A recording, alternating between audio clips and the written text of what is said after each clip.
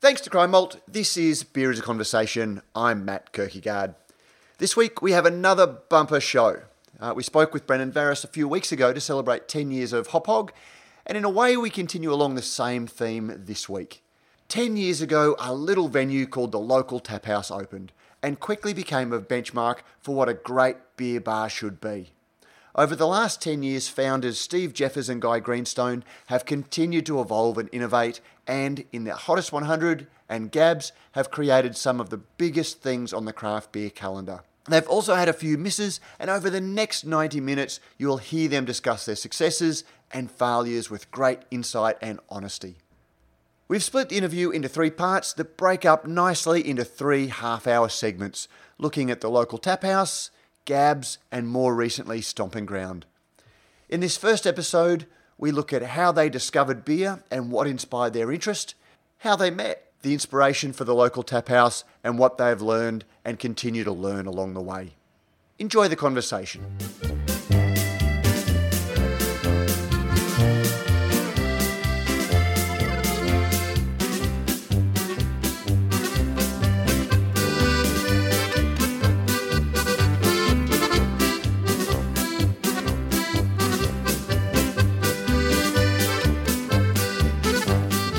Steve Jeffers, Guy Greenstone, welcome to Beer is a Conversation. Welcome for a very long overdue conversation. Thanks, Matt. Great to be here. It's nice to be here at this time of year. Usually it's just around the Hottest 100 we get to have a chat, Matt. Well, and that's the big thing. It's because we actually missed a very major milestone for the Local Tap House, which turned 10 this year, which I guess in a lot of ways doesn't sound like very old. I mean, we're talking about craft beer here, so I think almost dog years comes in terms of the cycle and everything that's happened. And, you know, we've seen so much change. And so we're very overdue to chat about what you guys have been up to, but then also just mark a couple of milestones that have been very important. Look, we have chatted in the past, but I guess the first question I want to go back and look at is, how did you guys meet? Sure. Good question. It feels like an eternity ago. I feel like I've known Steve forever, but Steve used to have a bar that was my favourite bar that I used to come and drink at, called the St Kilda Local, and it's exactly where we're sitting here, but next door, because we've since gone next door. And he and I just became good mates, and I was always talking about beer, and I was working for Lion at the time. I was a rep for them down here, and I'd fallen in love with all these fantastic beers. And Steve had a bar and was always trying to put more beers on, whether it was Cooper's back in the day or some of the Matilda Bay beers that had been coming on. And we just became mates. And then one day Steve turned around to me and said, "Hey, I've got this idea, and are you interested?" And it's about creating a specialty beer venue that did beer in a way that had never really been done in Australia before, and was I interested? And I said, absolutely, am I interested? I'd love to do it. And then we went and set about trying to find a venue, which we did in Richmond, of all places. So just before we jump beyond that, what led you, Steve, to think craft beer is where it's at? Because we're stepping back to anyone that's discovered craft beer and is deep into their NEPAs and brewed IPAs and things now. 10 years ago, there wasn't a lot of choice for craft beer. We had Mountain Goat, we had Little Creatures, but there wasn't a lot on, and there certainly weren't very many dedicated craft beer bars. What led you to think that craft beer was going to be something that was worth going large in? Listen, Guy will groan when I say this, but it only happened because I was having to work in film and television in Los Angeles back in 2000. And I was a mainstream beer drinker then. I drank, for the brand, what was in my hand. And by sheer serendipity, the landlady that I lived with in Los Angeles had a friend who was a bartender at a bar called the Father's Office, which is probably a pioneering beer bar in LA, in Santa Monica. And they had 36 beers on tap. And I happened to go in there one day with her and him. And they would give me little tasters. And these are beers I'd never heard of. And I didn't know it then, but that was obviously the moment. So what happened is I then came back to Australia, opened what was then the St Kilda Local, and we had Carlton Draft, Cooper's, and a few other mainstream beers on tap. But after about a year, I built a separate font that allowed me to indulge my growing interest in craft beer, and I would just go to... So were you a contracted venue at that stage? I was, or? yeah. I was a contracted venue with CUB, and but when I had the opportunity, I... Hold on. So you were CUB and you were Lime. Yeah, and so that was part of my mission. I was trying to... first of all, let me just say we're talking 2001, 2002, 2003, long before we actually ended up going into business together. So after that, I actually left and I was working for a finance company. But I'd fallen in love with all the small beers that were being produced out of the Malt Shovel Brewery. So the first IPA I ever tasted, believe it or not, was a Malt Shovel IPA. Lovely, yeah. And their porter, which I loved. And increasingly, I was less motivated by the big brands and only really interested in the small brands. And I'd had my own craft beer epiphany, for want of a better term, in Canada when a mate of mine went on a snowboarding trip, introduced me to these things called microbrews, and he said, and they all had all this flavour. So Steve and I would chat about these things, and I was, very. He had a contract, so I couldn't really get my beers there, but we were always talking about beer. So he knew I had this interest in it, and to be fair, like what's happened to a lot of people these days, he couldn't wait to get out of the contract to start indulging his growing interest in all that was out there. Stepping back to you, Steve. So you were a Carlton venue. Yeah, Carlton venue, only because they offered me $15,000 way back then, which was, for me, I think I opened the venue and spent $100,000 on opening the venue. So $15,000 was very helpful to me. I can't remember if it was 100%. I don't think it was, because I had Coopers on from the early days. But when I got this special font, that was really when I started to really indulge and do a bit of homework about what was available there. And these are the days when I would get Red Hill beers or Mountain Goat, Hargraves Hill, like local Victorian mostly microbreweries, and I would just get a keg or two, and that's where it accelerated my interest, and that's where I started hatching this idea of opening a world class, was what I would say to Guy, is I want to open a world class beer bar. There was the Royston in those days. That was probably the benchmark in Melbourne. That was it was and is a great little bar. And then I kind of set about this plan of 20 taps, and I actually went to Europe and America for about 6 weeks and saw dozens and dozens of what I could research as being the best beer venues in the world. I went in, and I had this book. I had this little notebook, not dissimilar to what you've got there, and I still have it. And I put a line down the middle of the page, and I would go into every bar, and I would have one beer that I hadn't had before, and I would write, what are the things I like about this bar? What does it make me feel? Why? And what are the things I don't like about the bar? And then I came back and we hatched this plan for what would become the local tap house. And so that's, 10 years, well, it was probably going back probably 11 years or so that I spoke to a Guy, and then we opened in May 2007. February 2008. Yeah. But closed the doors in probably May 2007, and we're really already working on it from as Guy said, we bought another business in Richmond, and then only to find out that the guy who sold it to us was a bit of a shark, and he'd sold it to someone else as well, and we got very despondent about. We were ready to go and off and running, and then this fell over, and then I had an idea and I said it to Guy, well, listen, St Kilda's a great suburb to do it in. Why don't we go up on the St Kilda? So, cut a long story short, we pitched it to the landlord. He agreed to pay for it, and we paid rent, and we basically knocked this building you're in right now to the dirt, except for the front facade, and then we built 2 stories and created the tap house, which was very much inspired by the European taverns because I'd spent most of my 20s living in Dublin, and I just really loved the character of these places that were very broadly appealing, but they just had so much character and patina, and I really loved that. So that was kind of the inspiration for it. We had 20 taps of different beers. In the very first week, we had Carlton Draft on tap at the local tap house. There's a bit of trivia there, and because I was so nervous about losing the patrons that I'd had for 7 years at the old bar. And I think within 2 weeks we decided, no, let's put it maybe I think in bottles. We put it in. We took it off upstairs, and it was only downstairs, or vice versa. And then within 3 or 4 weeks, we said, let's get rid of it, because often if you have these sort of beers on, people will gravitate towards them, and we kind of backed ourselves to be able to sell people onto what those days was probably a James Squire beer, and we went from there. I'm looking around because you did model it on the European brasserie or that sort of, and it's got that vaguely French, vaguely Belgian, not quite faux Irish. It's just got that European feel about it. All of the beer venues that have opened up since then have pretty much gone for that industrial dive bar. So you really created something that was new that no one else has followed, but it still has an amazing feel to it. If you opened today, 10 years later, would you still go for that same feel, or would you have followed the way that other venues have gone that?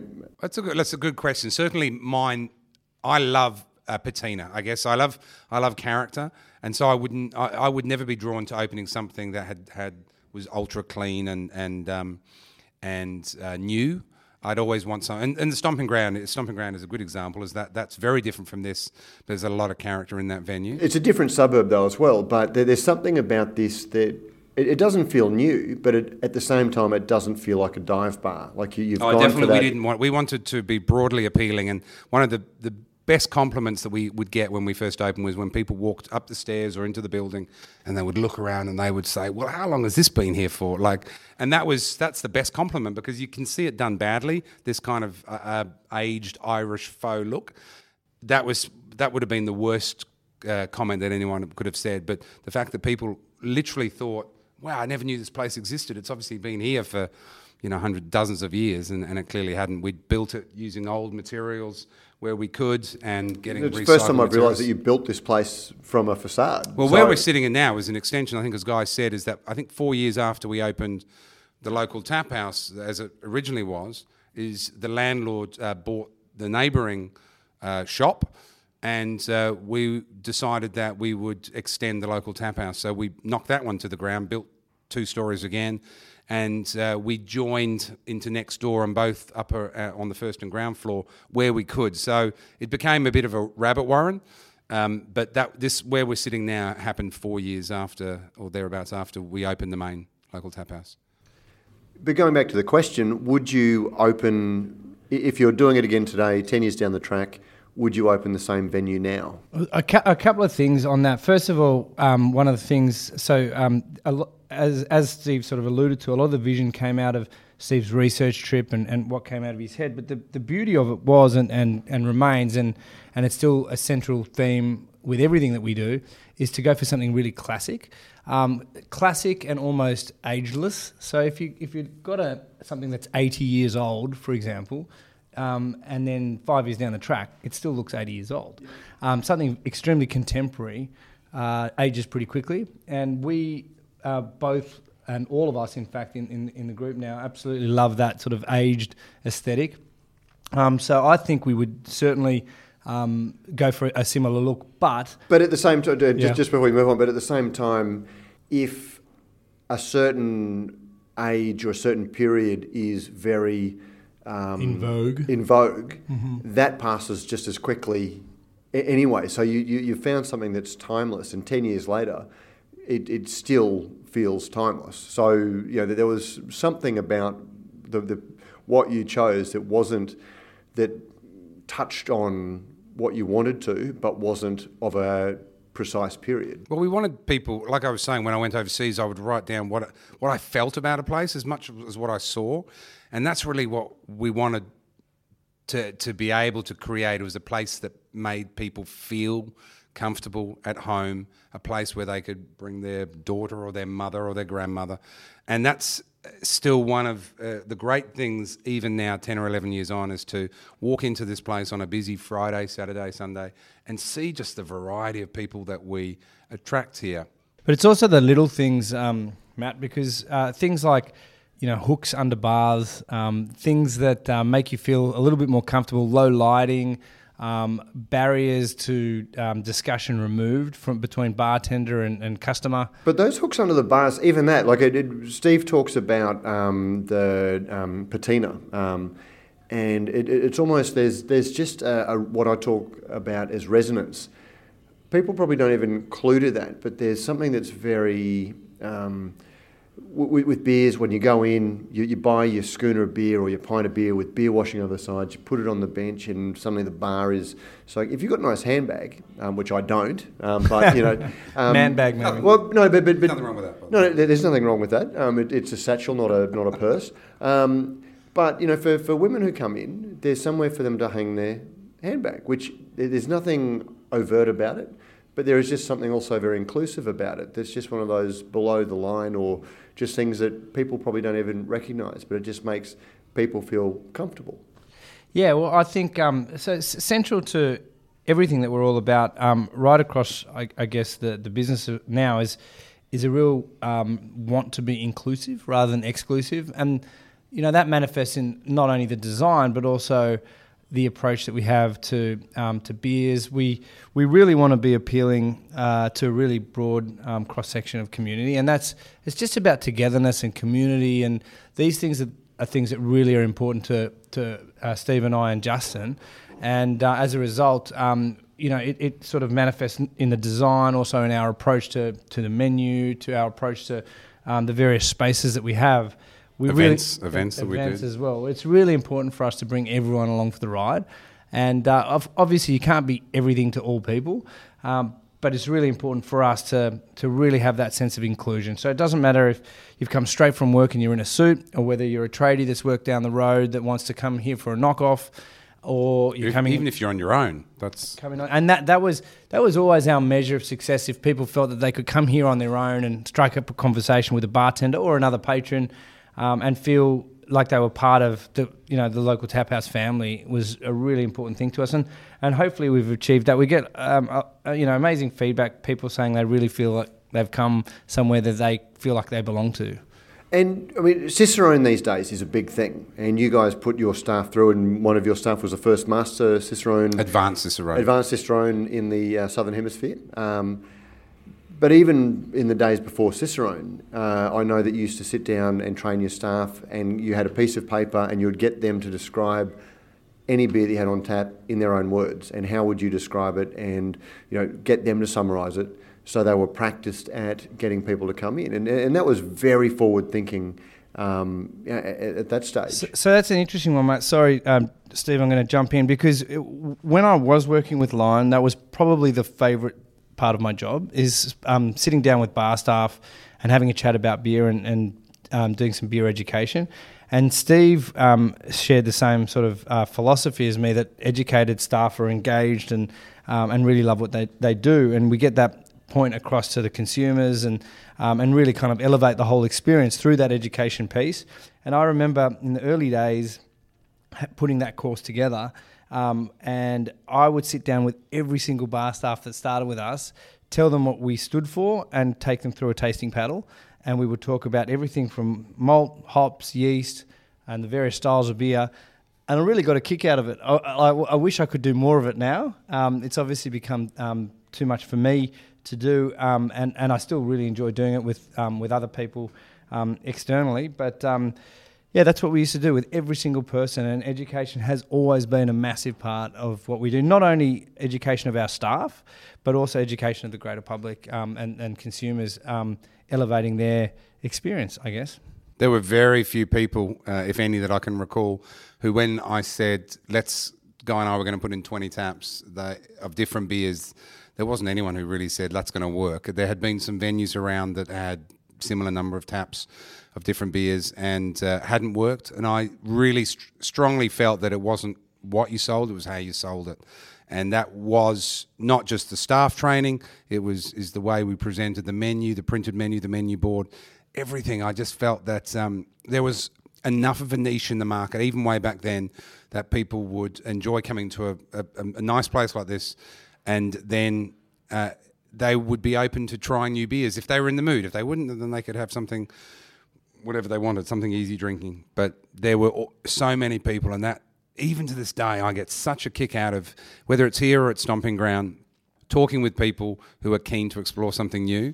And there's so much focus now on innovation and new beers. And I've said to many brewers who I know who are legends at producing so many prolific beers, do they ever kind of think there's too much pressure to come up with something new, because I have a personal philosophy that there's so many beer styles which are traditional that are innovative to the average consumer. So in those days, there wasn't NEPAs and Brut IPAs and the like.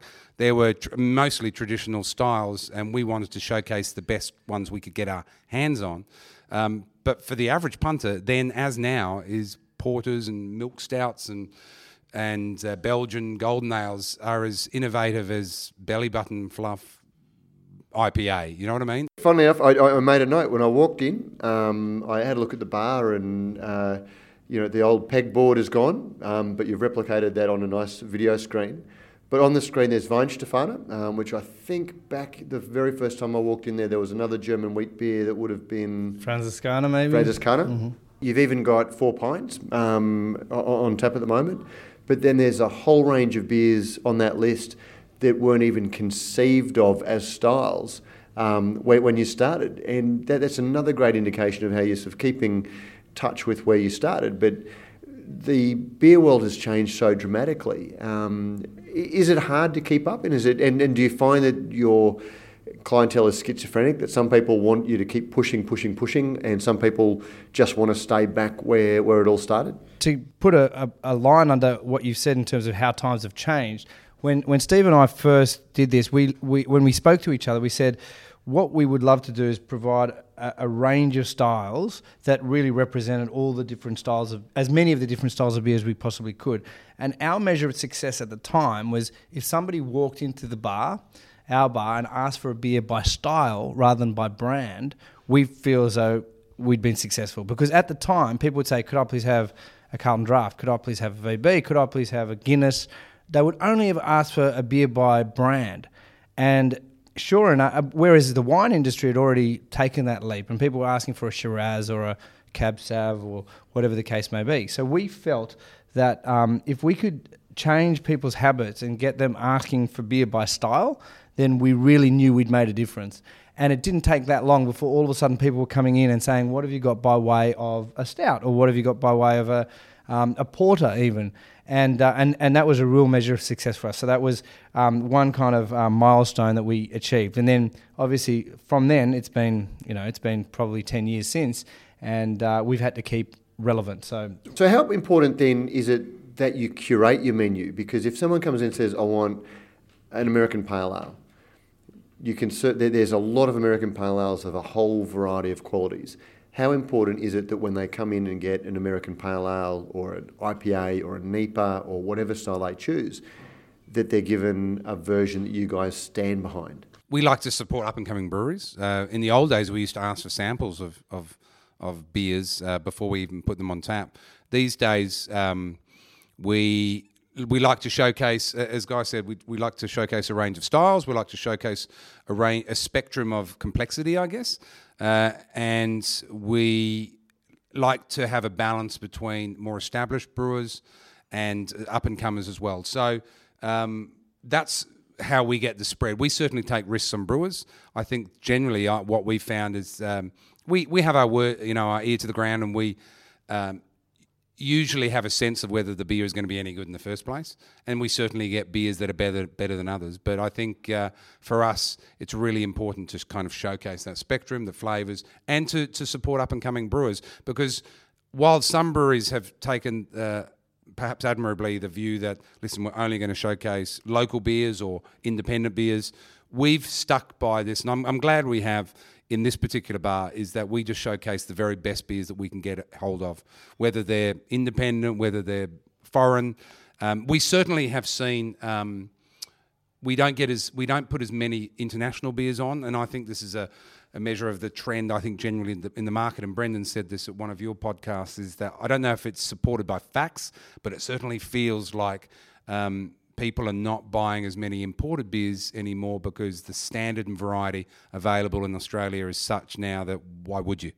Unless there are some kind of benchmark beers and that exception to that rule. But as a general rule, why would I get an IPA from Brooklyn when I can get a bloody great IPA from down the road? 20 taps, that was groundbreaking in the day. But I've also had conversations with you in the intervening years, and How many taps is too many? You do see venues that there was for a while an arms race about who had the most taps. Do you need to have a lot of taps, or do you need better taps? Immediately I'm thinking it depends on how big you are. If you're at a bar with 80 people in there, then there's a natural kind of fit. Like 20 felt right then. I think we could... You need to be going through a keg a week at every single tap, otherwise it's no good. And you need great staff to be able to get behind it. How do you go through a keg of 11.5% bread aged, barrel aged, amazing staff. Yeah. Amazing staff who know their shit and are able to excite customers about it. And you have to be smart and you have to be responsible. So we might, for an 11% beer, we might dial down the volume. So we'll make it available in 150 ml rather than a 310 ml. But staff who can suggest it and can suggest it with a pairing or with a dessert, or can talk about it and get people excited from their own experience. Like, we encourage our staff to trial. Come in, you've just started a new shift. Obviously, there might be 2 or 3 new beers that they haven't tried before. Try it. So you can actually, when you're speaking to customers, you're talking from a level of experience. If you don't like the beer, you don't say anything about it. But if you enjoy a beer, absolutely, if you're excited about it, excite the customers. There are some exceptions, obviously, to what Guy was saying, in that if there are very high volume beers, high ABV beers, sometimes they don't last that long. Sometimes we get different sized kegs. Obviously, if we do get imported beers, they might be in 20 or 30 litre kegs. But certainly, it's really, I don't know, we go through about 450 different beers a year through our taps. That's generally been the rule of thumb over the last 10 years. And we've obviously bring back favourites from time to time. But that's a lot of beers that we've had on over the years, and we certainly get favourites back. But rotator bars don't work for breweries. As a brewery owner now, God, we want to just get fixed taps, obviously, wherever you can. But I think that there is a place in the market for rotator bars, and as a consumer, I certainly like to try new things. So that's why I was saying before, we do get old favourites. There are some familiar beers that you'll see time and again on our taps, but it's an adventure. To craft beer, for me, that was one of the most exciting things always, has been that adventure of trying something new, but not at the expense of having some old favourites. Yeah, and I was just going to say, it's a bit cliche, but it is a journey, and so to be able to, we've always said, wherever you are on your journey, we'd love to be able to have something for you and let you explore. And I think we've been able to do that, and I think that as Steve was saying, that range and breadth is something that really gets us excited and always has. And we've always kind of said from the very beginning that we're not beer experts, and I would still probably turn around and say we're not beer experts, but we're absolute beer enthusiasts. And nothing gets either of us, I think, or Justin for that matter, more excited than finding a beer for somebody turns around and says, "Oh, I'm not a beer drinker," and we go, "Oh, really? Isn't okay. that the most amazing experience you can have?" And we go, "Wow, I really like that." Yeah, but I don't like beer. But I do like this, and that still gives me a kick every time. We're experiencing that. We've got a range of sour fruit gozers that came out last summer that they sold unbelievably well, and we're bringing them back again this summer. The watermelon and guava smash have come out a little while ago, and the response to those is exactly what you were just talking to Matt there, is that we find so many people say, "I didn't think I liked beer, and my God, I just really enjoy this beer." And we don't get too serious about it, and I don't know if that's a good thing or a bad thing, but I personally think that our lack of expert kind of airs and graces, if you like, is part of the reason that we've done okay in the market, is because we're just really excited about beer. And if you want to join us and sit down, my God, we'll show you some of the beers that we've discovered, or let's discover a new beer together. And if people have that kind of appetite and interest for new things.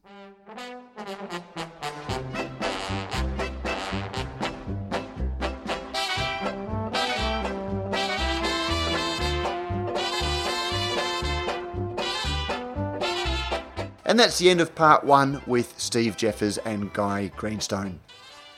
Don't forget, if you like what we do at Radio Brews News, you can help us out in a number of ways. You can sponsor the show, either by a small monthly contribution or through a one-off donation. You can find details in the show notes. You can review our podcast on iTunes or your favourite podcasting service. Let us know what you think and help others discover the show. Finally, you can tell us directly what you think by sending an email to producer@brewsnews.com.au. All letters received will receive a Brews News bottle opener, and thanks to our good friends at Beer Cartel, the letter of the week will receive a mixed six-pack of Australian craft beer. When Brews News cast and crew are buying online, we buy at Beer Cartel. We love hearing your thoughts on the stories we cover because beer is a conversation, and we look forward to another conversation next week.